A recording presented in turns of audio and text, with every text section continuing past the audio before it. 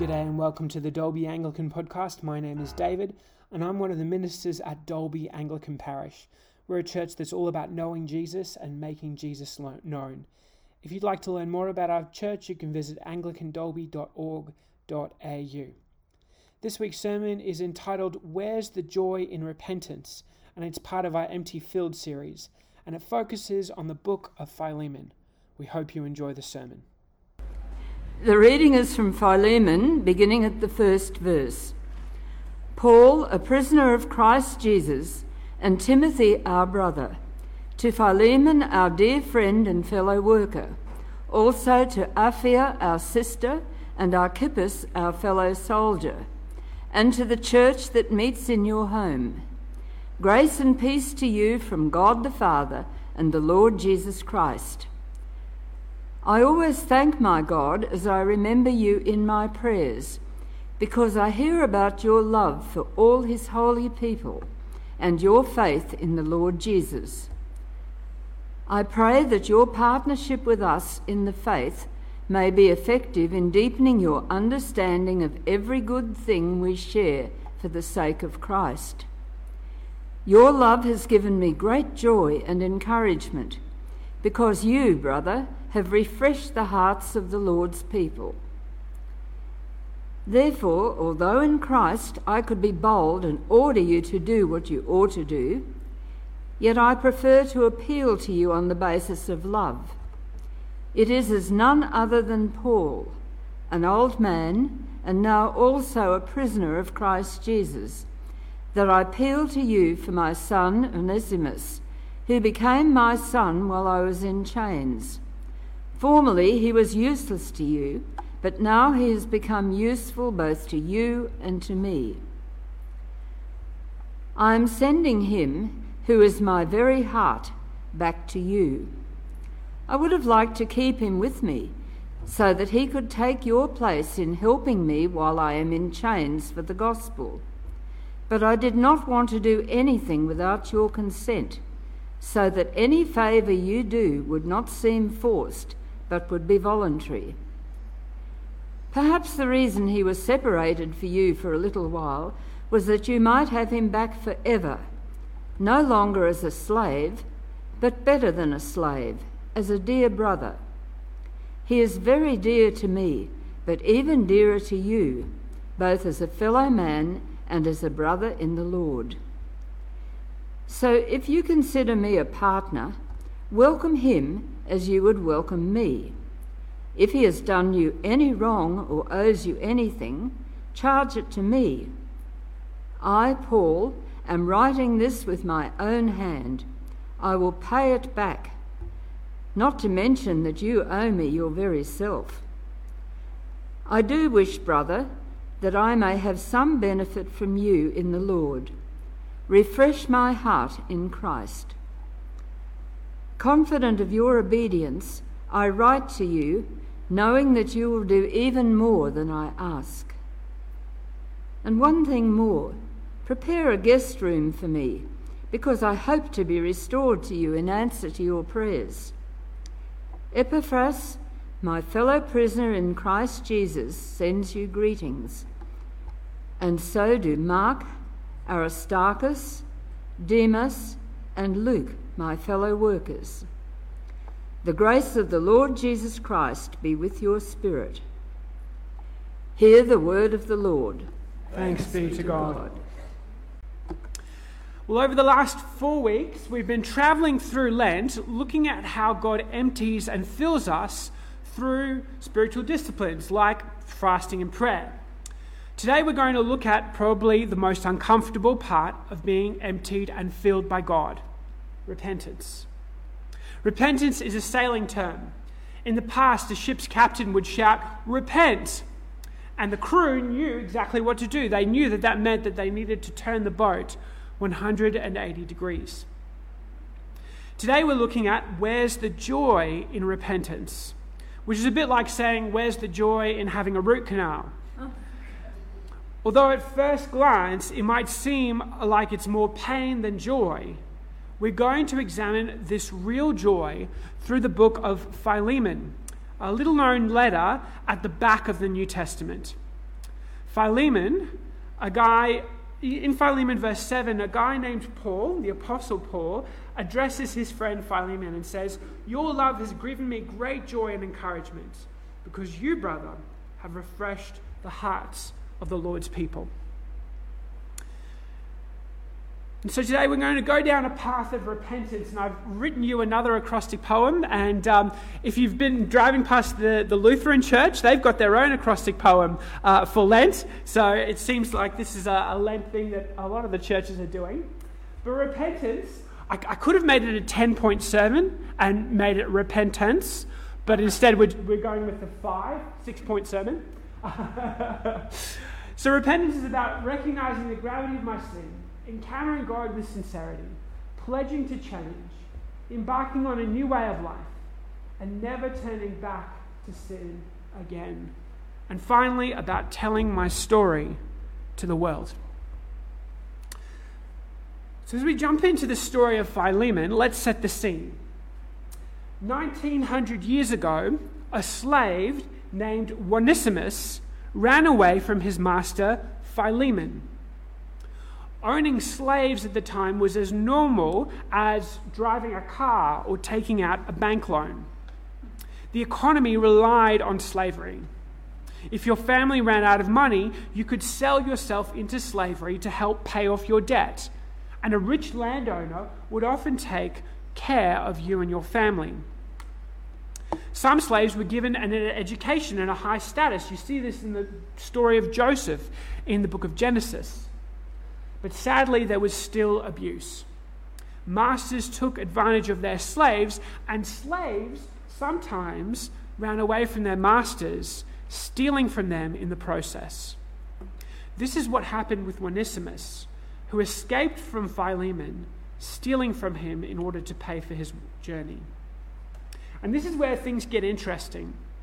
While on the run, Onesimus encounters Paul. And as Onesimus cares for Paul in jail, he is confronted by the gravity of his sin. He repents and becomes a Christian. He turns to Christ. Now, even though slavery is wrong, and even though Onesimus had been set free in Christ, he realized that he had stolen from Philemon. The problem is, he can't just go back to Philemon, his old slave master, because escaped slaves got the death penalty. And this is where Paul recognizes the gravity of his sins. He's been tolerating slavery. Okay, everyone does it, but actually, it's not okay.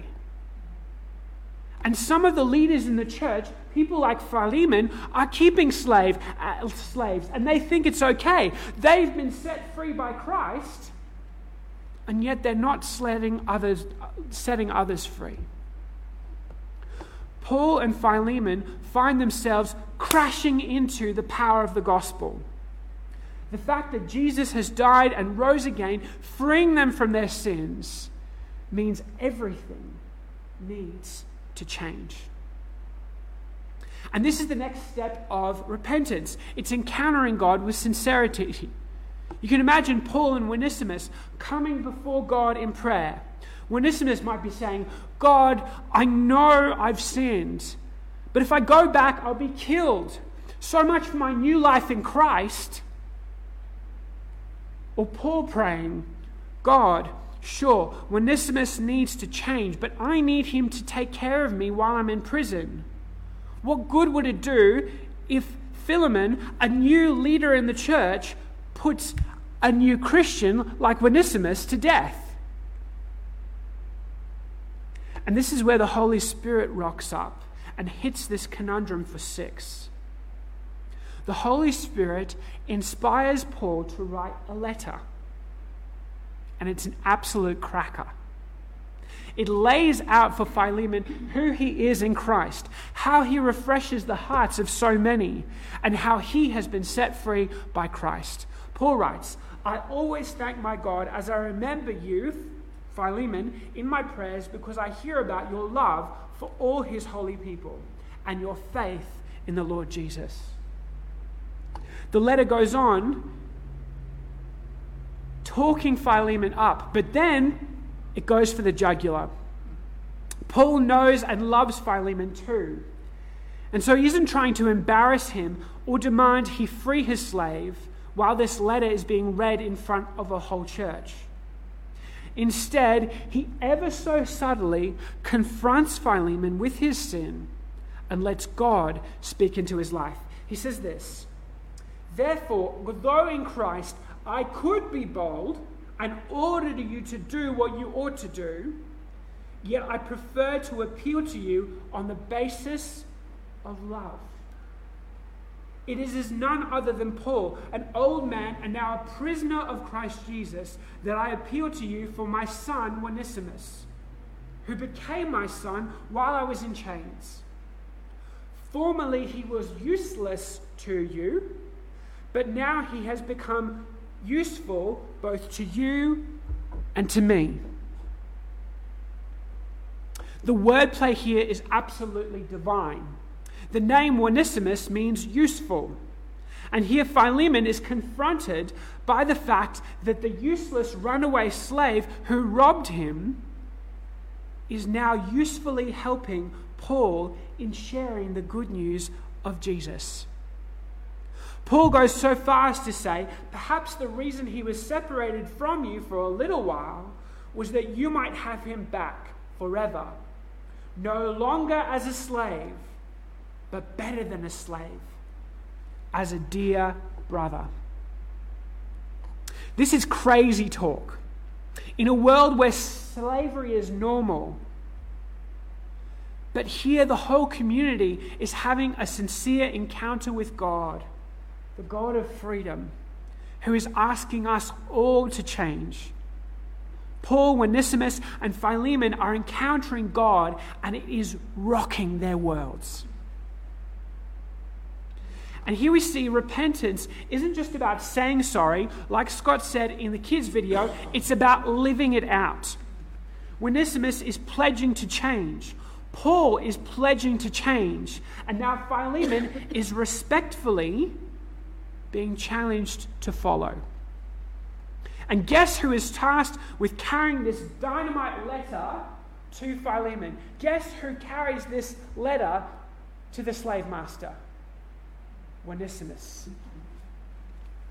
He's carrying the letter that might bring him freedom or might take him to his death. He's pledging to change and turn his life around, and he's putting his life in God's hands. Paul also pledges to God that he will do everything in his power to help both slave and master, Onesimus and Philemon. He's risking his relationship with a powerful church leader and supporter. And he's risking the church in Colossae, which Philemon and his wife Apphia led. He's also risking one of his greatest supporters in Philemon and Onesimus. And everyone has skin in the game. This could go marvelously pear-shaped. Philemon could have Onesimus arrested, and he could accuse Paul of using his position of power in the church to break Roman laws. The church in Colossae could break up completely, some following Philemon, the guy on the ground, or some following Paul, the person who first taught them about Jesus. Onesimus could die. But this is the risk we take in repentance. Pledging to change takes time, energy, and a lot of humble pie. And yet there is joy too to be mined here. There is joy in being wrong, in making promises to God and to the people around you, because this is where new life is found. As Paul and co go through this process of repentance, they embark on a new way of life. Up until this moment in history, slavery had never really been challenged. Sure, slaves had run away or been set free, but Paul argues for slaves to be treated as people rather than property. It's a cosmic shift.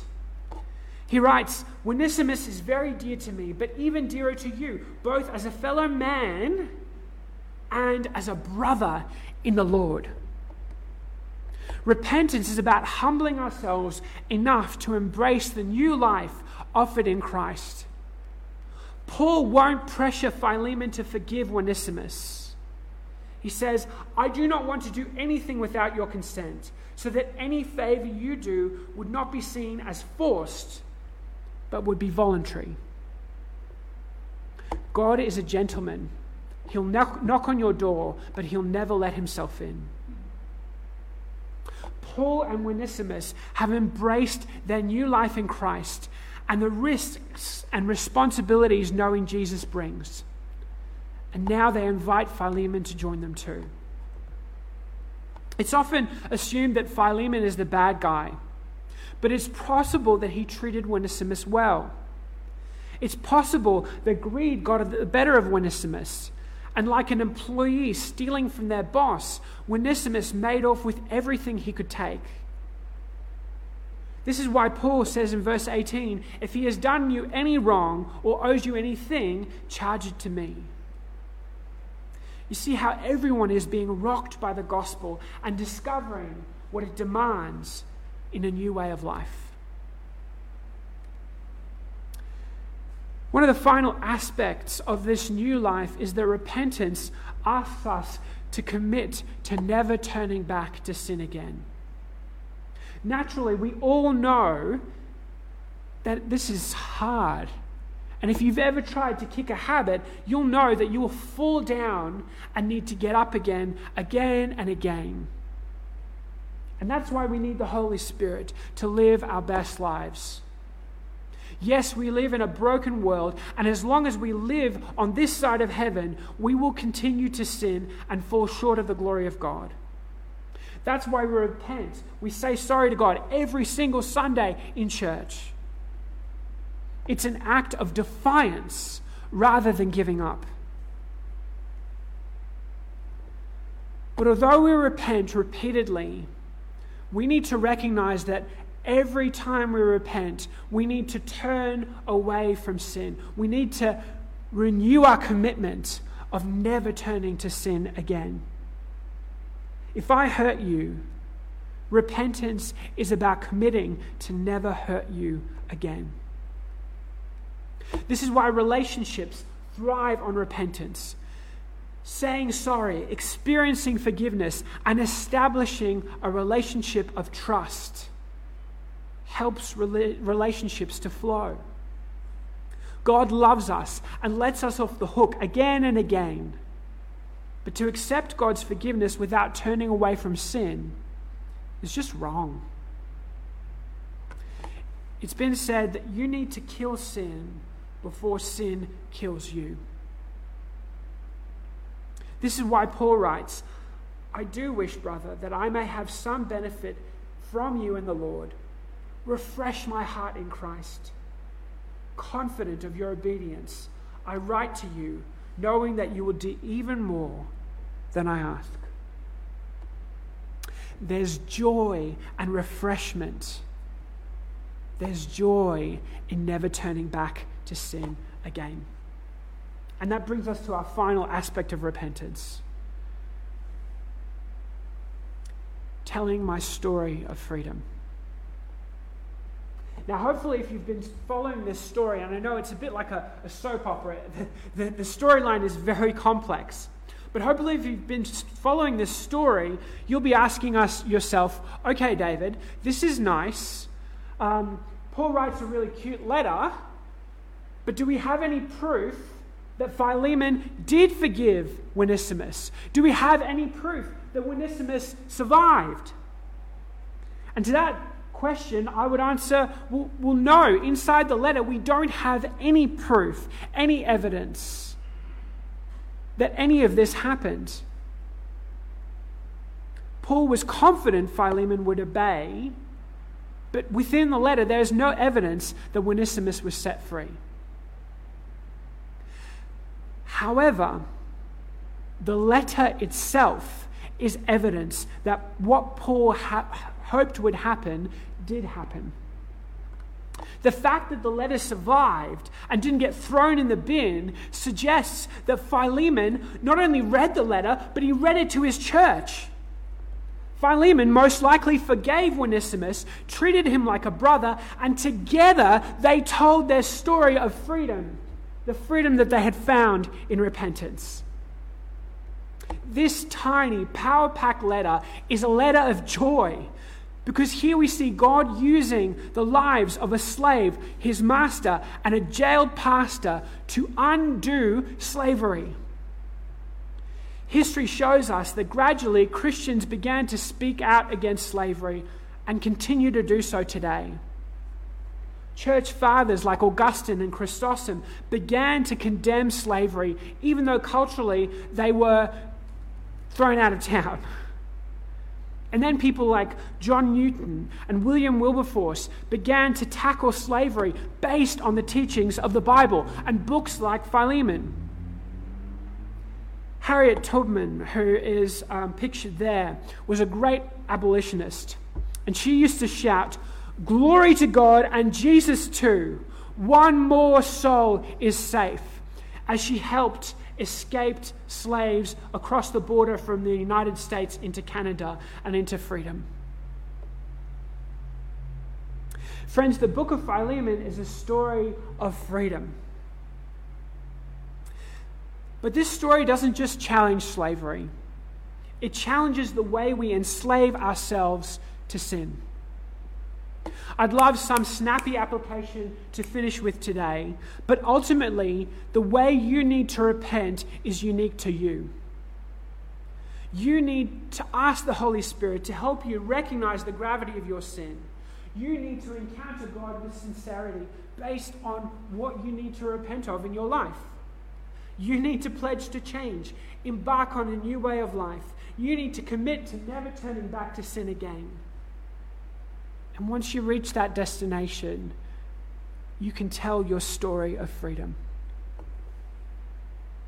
There is joy found in repentance. It's a hard journey, but it's there. So I want to finish with a poem by Rosamund E. Herklotz. It says this: "Forgive our sins as we forgive. You taught us, Lord, to pray. But you alone can grant us grace to live the words we say. How can your pardon reach and bless the unforgiving heart that broods on wrongs and will not let old bitterness depart? In blazing light, your cross reveals the truth we dimly knew, how trifling others' debts to us, how great our debt to you. Lord, cleanse the depths within our souls and bid resentment cease. Then by your mercy reconciled, our lives will spread your peace." In the name of the Father, the Son, and the Holy Spirit. Amen.